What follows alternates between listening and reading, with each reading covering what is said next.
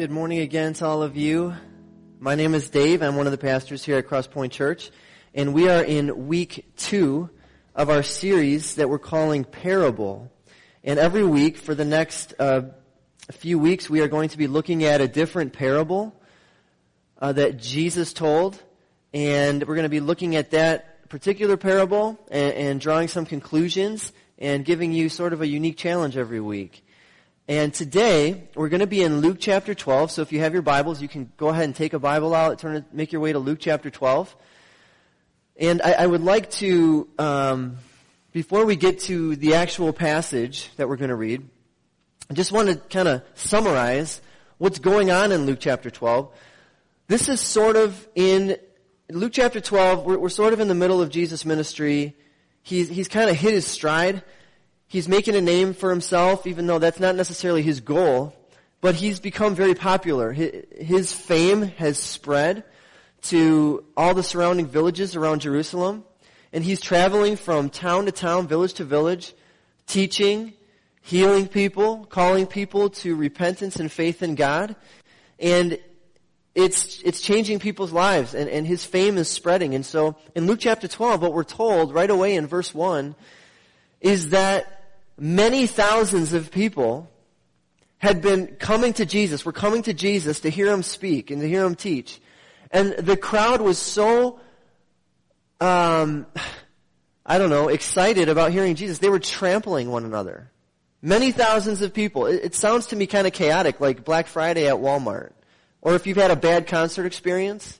I remember going to a concert many years ago at the Riverside to see this band with my friends, and we were sort of in the front of the line that we were waiting all day to get in. And they had taken all the seats out.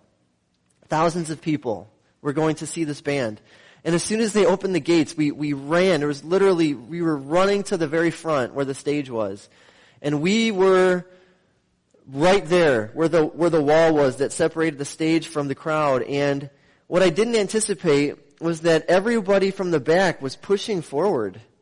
And it was literally crushing us. One of my friends passed out. The security guard he was like a big guy too, like 220, 230 pounds. And they had to carry him over the barricade and take him off to the side because the weight of the crowd was so crushing. It was like a wave of pressure every 30 seconds. And it was crushing our bodies. And that's sort of what's happening here. These crowds are just pressing against one another to hear Jesus. It was chaos. Many thousands of people were coming to hear him teach. And what's really interesting about that is Jesus sees the crowds. He obviously acknowledges that there's crowds. But then you know what he does? He turns to teach his disciples. He starts speaking to his disciples.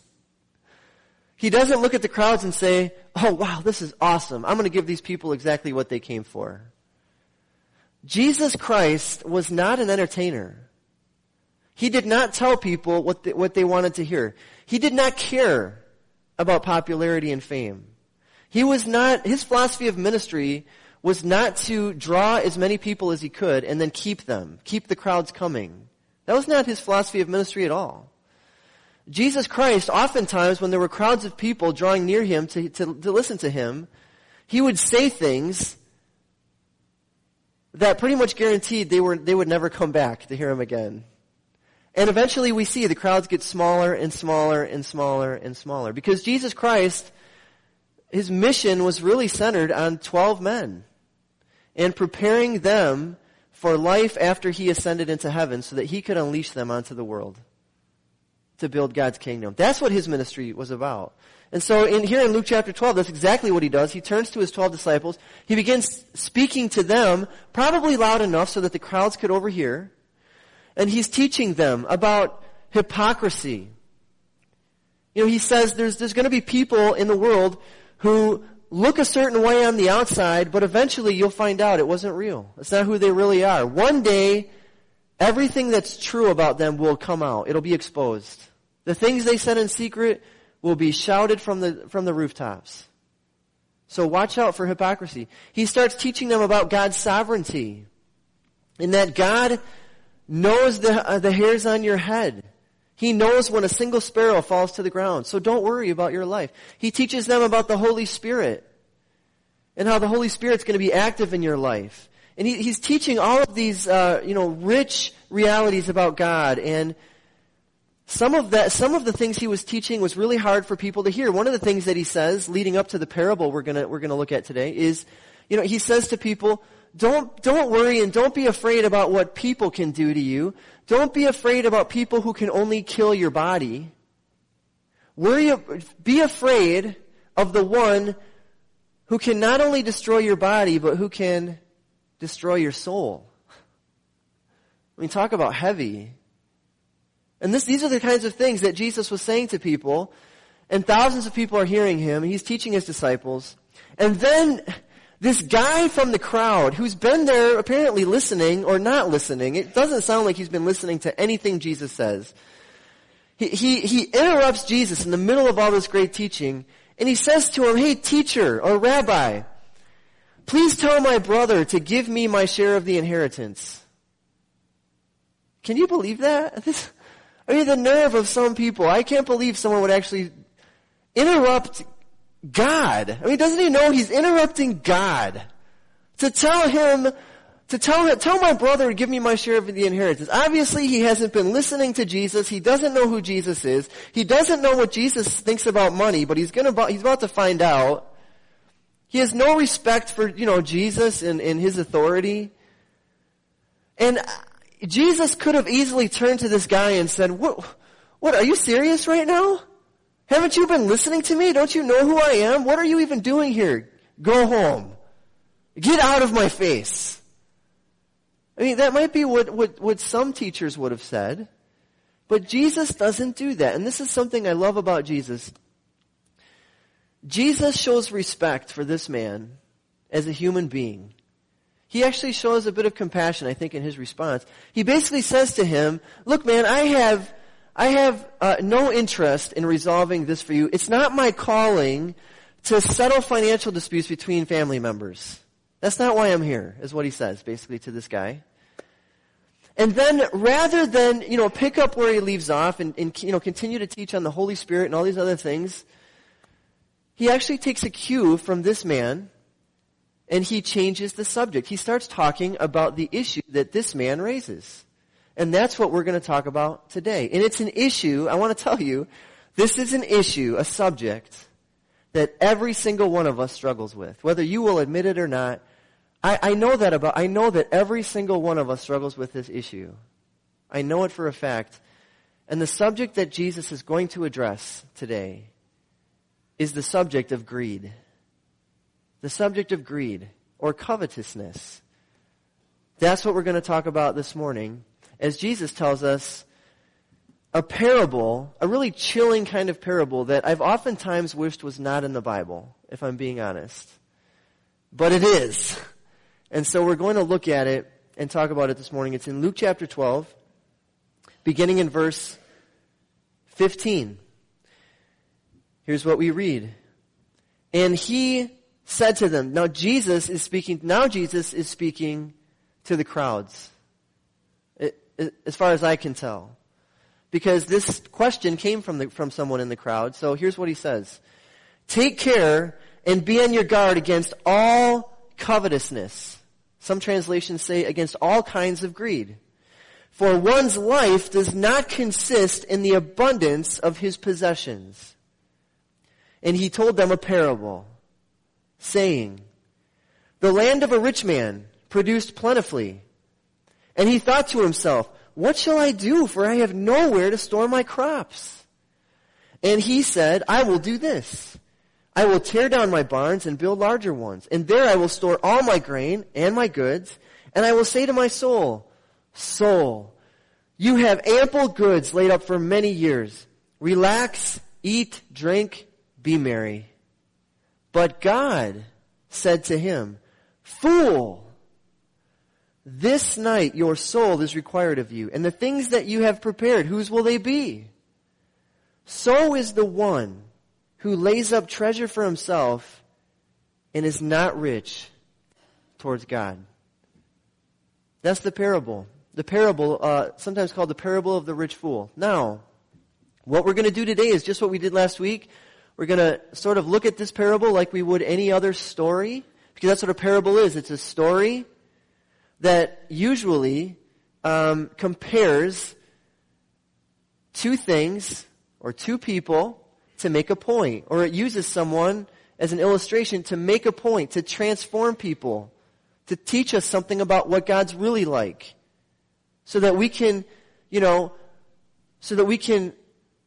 move away from whatever we imagined God to be like and actually embrace God for who He really is. It changes our perception of reality. That's what a parable does. It puts us in a position to be changed by God if we take the parable to heart. And that's what this parable, just like every parable, is designed to do. So we're going to begin by looking at the setting. What is the setting of this parable? The setting is very simple. The setting is the property of some man who's very well off. Jesus says he's rich. He has more than the average person, probably a lot more than the average person. And he has a phenomenal year, the kind of year that could set you up for life. His land produces way more than it ever has before. That's the setting. That's what happens. There are two characters in this parable. Every story has characters. Here, this one has two. Just like last week's parable.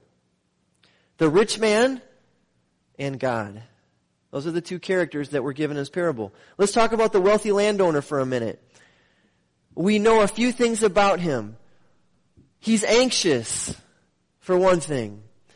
He looks at all the stuff he has from his bumper crop that he had that year, and he says, what am I going to do with all this extra stuff? He's anxious about it. He's not sure what to do.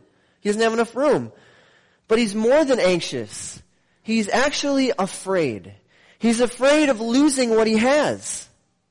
Fear causes him to tear down his old barns and build new ones. Fear causes him to save everything for the future in case he never has another year like this one. He's driven by fear, not knowing what the future holds, to try and control his future, to set himself up for a comfortable future. Fear, my friends, is at the heart of greed. Fear is what fuels greed.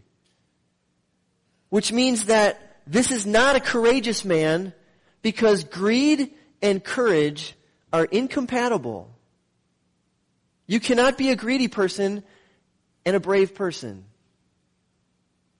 according to Jesus. This is a scared person, an anxious person, and you might not know it if you met him. He probably came across as a very confident, successful person. He's rich, he's smart, he's a saver, he's careful.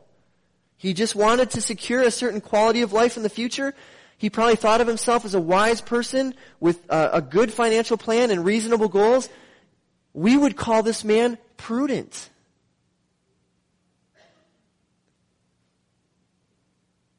And there's nothing wrong with being prudent. There's nothing wrong with being wealthy. That's not a sin. It's not a sin to save money, okay? That's not what we're saying. There's nothing wrong with any of that. The problem with this person is that he only thought of himself. That's his problem. He's only thinking of himself. He's self-absorbed.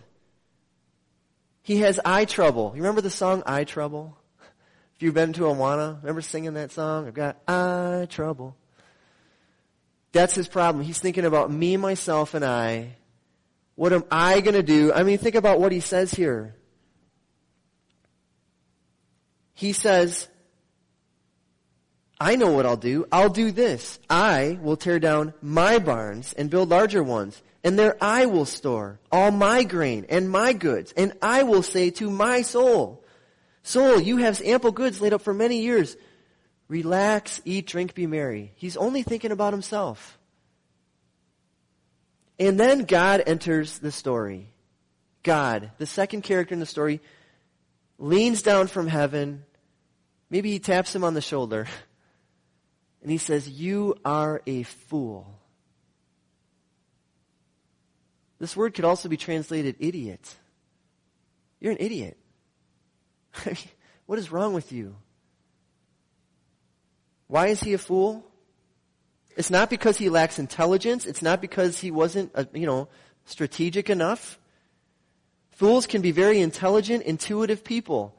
He is a fool because he rejected reality. That is what a fool does. They reject what's real. He thinks he is the reason he had such a good year. He's wrong. He thinks that his money is his. He's wrong. He thinks his money came from all his hard work and his effort, and that he has the right to do whatever he wants with his stuff. He thinks he has many years to live.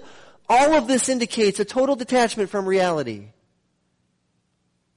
According to Psalm 14, verse 1, we read, "The fool says in his heart, there is no God." That is the essence of folly. And this man has a problem. He's relating to his money and his possessions and his property as if there is no God. It's all his. He can do whatever he wants with it. That's why he's a fool. And that brings us to the crisis in the parable. What's the crisis? Every story has a crisis. His crisis is simply this. He has too much stuff. He doesn't know what to do with it. He has too much money. Now, who here thinks you have too much money? Is anybody? Okay, some honest person just raised their hand. I appreciate that. What if I said it this way? Who here thinks you have more money than you need? More hands would go up, but not very many. Come on, work with me, guys. Listen. When have you unexpectedly come into money? Has that happened to you? I'm not talking about finding $5 in your pocket or something like that. I know how exciting that can be.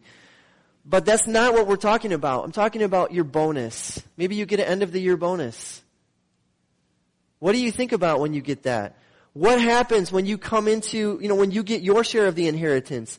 What do you do when you get that unexpected raise or some other financial gain? What do you do when you see how big your tax return is going to be and it's bigger than you expected? Has that ever happened to you? What do you start thinking about? Now, this man's crisis is that he doesn't have enough room to store all the profit he has. And if you think about it, that's really not a crisis. That's not a crisis at all. That's a blessing. But he makes it a crisis. It makes him anxious. You know why? Because he's afraid of losing what he has. That's the only reason this is a crisis for him. It's because of fear. He doesn't want to lose it. He's afraid of losing it. That's his problem. And that reminds me of something Jesus said once. In Luke chapter 9, Jesus said some very memorable words. He said, "For whoever would save his life will lose it. But whoever loses his life for my sake will save it. For what does it profit if a man gains the whole world and yet loses or forfeits himself?" Okay? Do you know who Jesus is talking about there? He's talking about people like this. That's exactly who he's talking about. Do you know why? Because this rich landowner, like many Americans, his life is defined by his financial worth, by how much he has. His life is defined by his portfolio, his economic category. That's how he looks at himself, through that lens. That's how he defines himself. His life is defined by how much stuff he has, how much money he has, how secure his future is. That's his identity. That's his life. That's the most important thing to him, or one of the most important things to him. And according to Jesus, if that's you, if you are a person who defines yourself that way, and if that is one of the primary ways that you identify yourself, if you don't lose your life, you will not be saved. That's what he's saying. You have to let go of your life. You have to. You can't hold on to your life you can't hang on to that identity and hang on to Jesus. You can't have both. Another place Jesus said, you can't worship God and money. You cannot do that. It's impossible. You can't serve two masters. You can't have two identities. You can only have one. Now, Jesus has already said that a person's life does not consist in his possessions. He said, that's one of the big points that he makes. Your life does not consist in how much you have. Your wealth is not a measure of your worth, in other words. That's what he's saying. But to this man, and to many, many Americans, that's how we look at ourselves. And so his crisis is a very real one. What will I do with all the extra that God has given me, that God has given us? What are we going to do when God gives us extra? That's his crisis. What if we don't have enough room for it? What if we don't have enough room for it? You know? What are we going to do? What's the solution? His solution, according to the parable, is I'm going to build bigger barns. I'm going to tear down my old barns. I'm going to build bigger barns, and I'm going to save everything. But this isn't much of a solution, and here's why. Because more and more money never makes a person more secure, and it never helps them sleep better at night. Did you know that? More and more money actually makes us more anxious, and it makes us more stressful. We think that if we had more money, if only we had more money, our problems would go away. If we just made more money, my life would be less stressful, and I'd sleep better at night. But listen to Ecclesiastes. Listen to what Solomon said in Ecclesiastes 5, verses 10 and 12.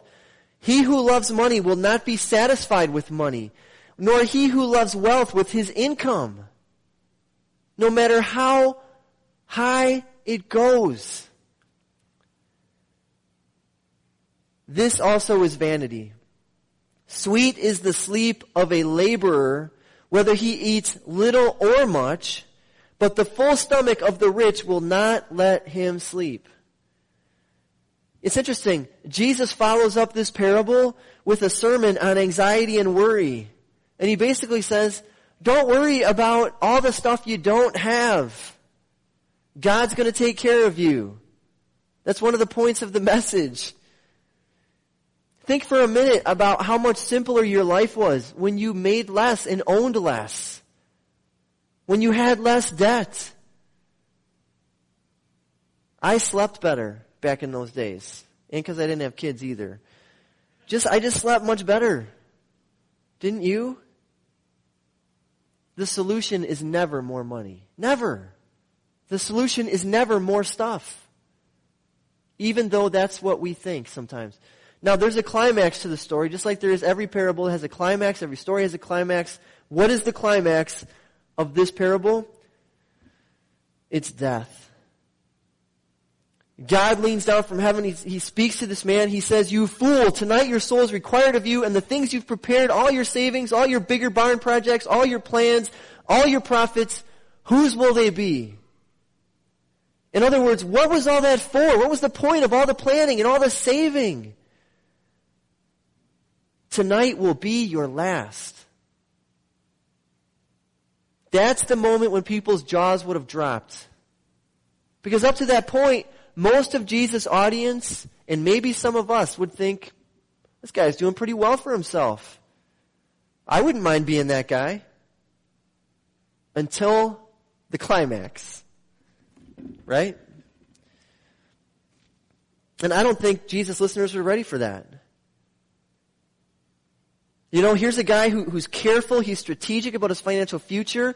He's able to execute long-term financial and business projects with success and set him up for a comfortable future. Isn't that the American dream? You know, to set yourself up for a comfortable, quality retirement. I mean, that's what we're told, isn't it? Isn't that what we're supposed to be striving for? Isn't that why your company brings in the financial planners, and they tell you about the 401k, and they tell you about the Roth IRA, and they tell you about all the things, how much you should be setting aside. They're telling you how to plan and prepare for your future so that you can live comfortably, so that you can enjoy the good life. That's what we're supposed to be going for, right? What does God think about that? According to this parable, he thinks it's pretty idiotic, actually. According to God. I'm just telling you what's in the text. Because ultimately God leans down to us and he says, you know what?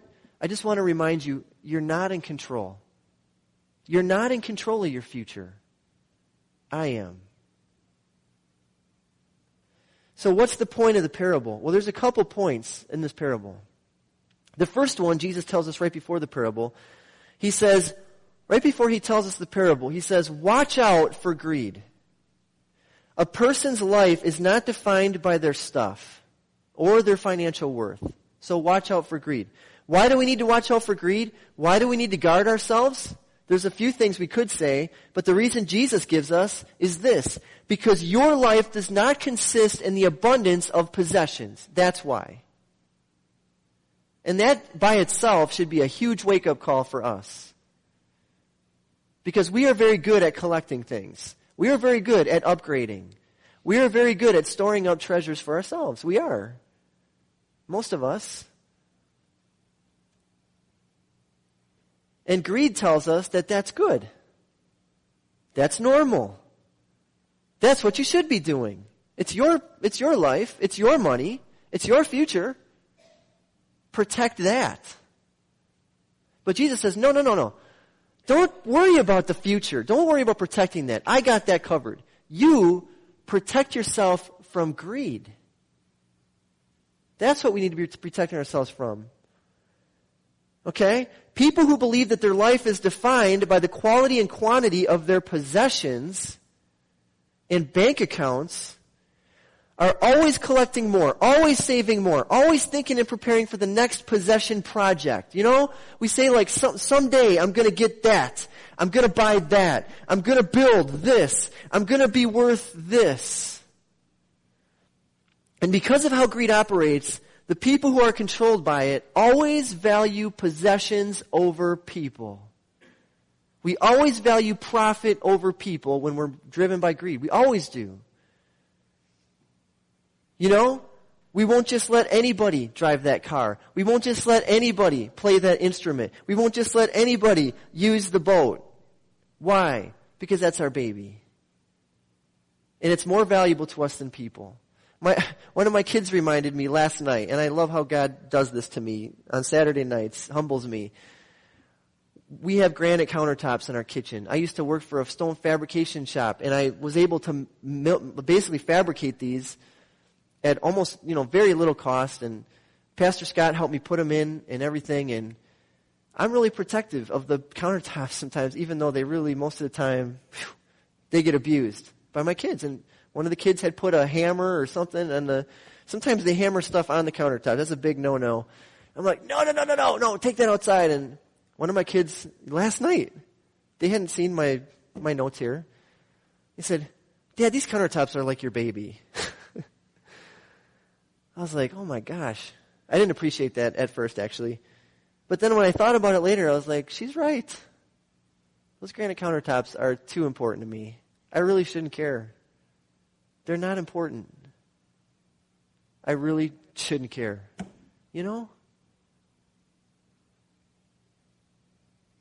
So because greed is so subtle and so difficult to detect in ourselves, some of you probably, you're listening to this sermon, and you're probably thinking of the greedy people you know, right? Just be honest with me. Well, I want you to think about yourself for a minute, okay? Just think about yourself for a minute, and I want to help you. I don't want to make you feel guilty. That's not what I'm here to do. I want to help you protect yourself. And there are some good indicators of whether or not there's greed in your heart, and I want to share some of those with you. Okay? You might have greed in your heart if your family feels like they're competing with your stuff. You might have greed in your heart if your family does not like bringing up money around you. You might be greedy if you think about money a lot and daydream about how you can make more and more of it. You might have greed in your heart if you give your money away, but just not enough to affect your lifestyle. And now I'm going to get personal.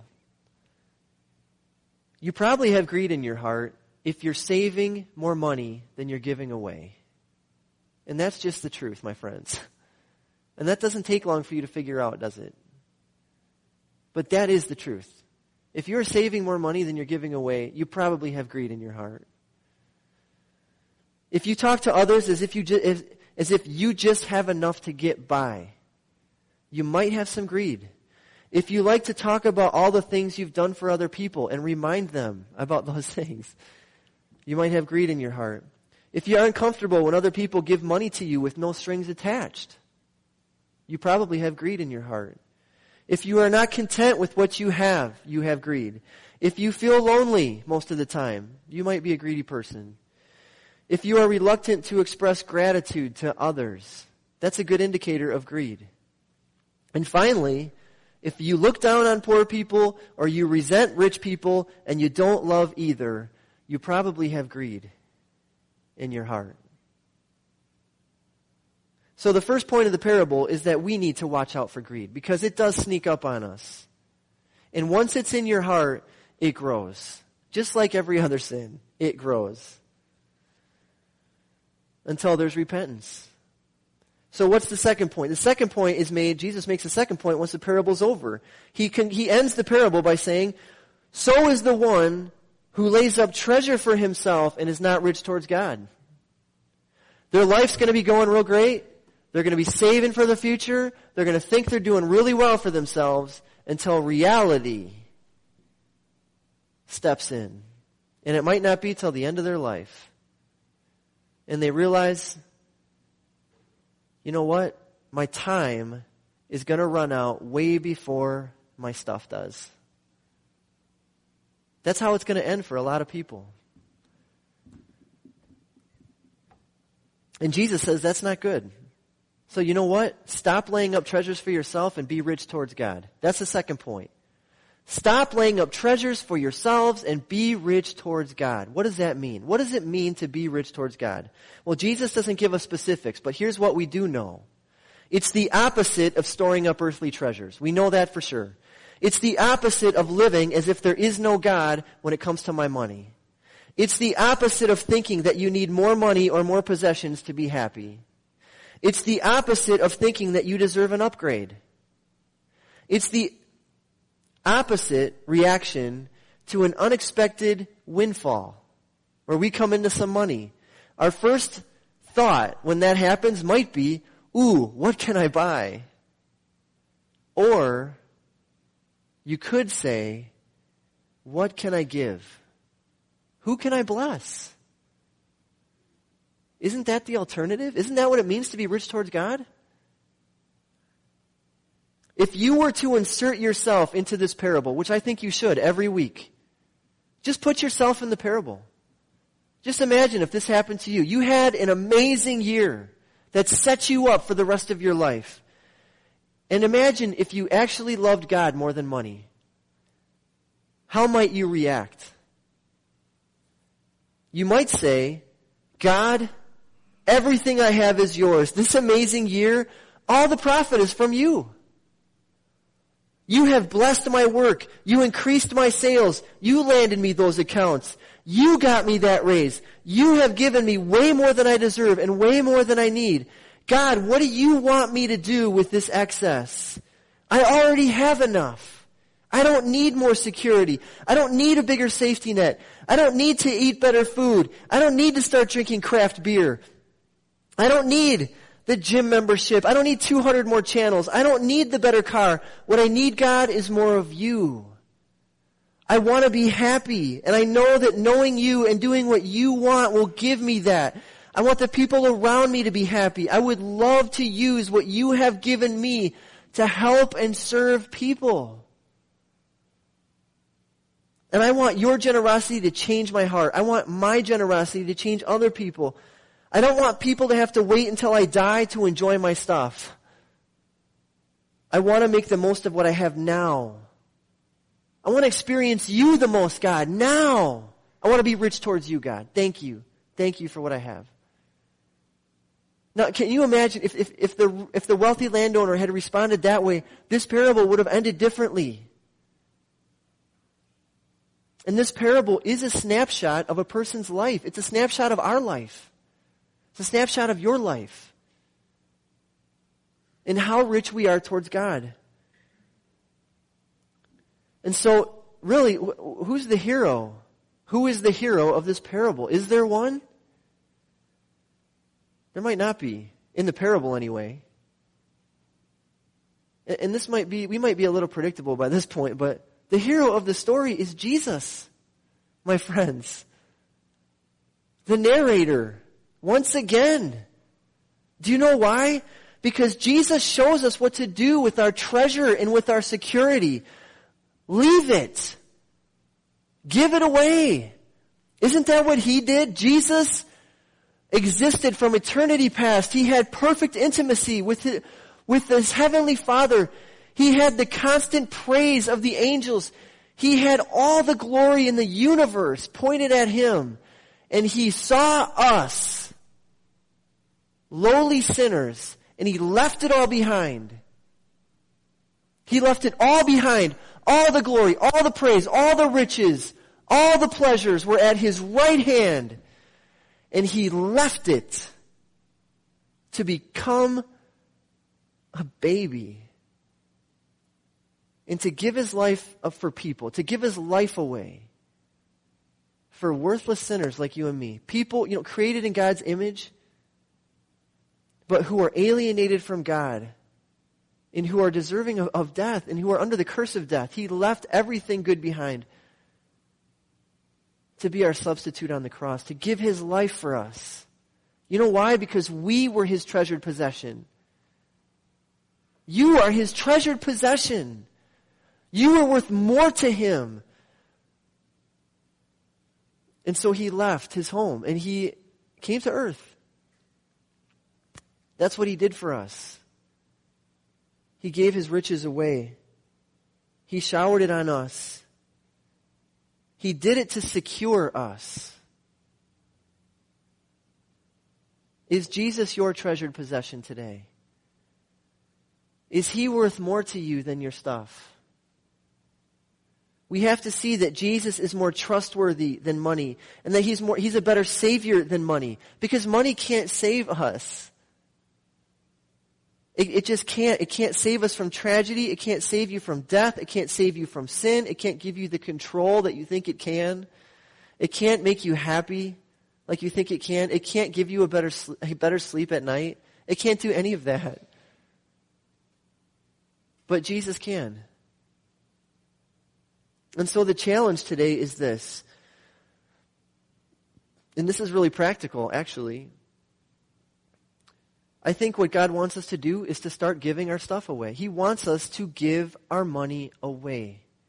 I'm not saying give everything away and become homeless or poor.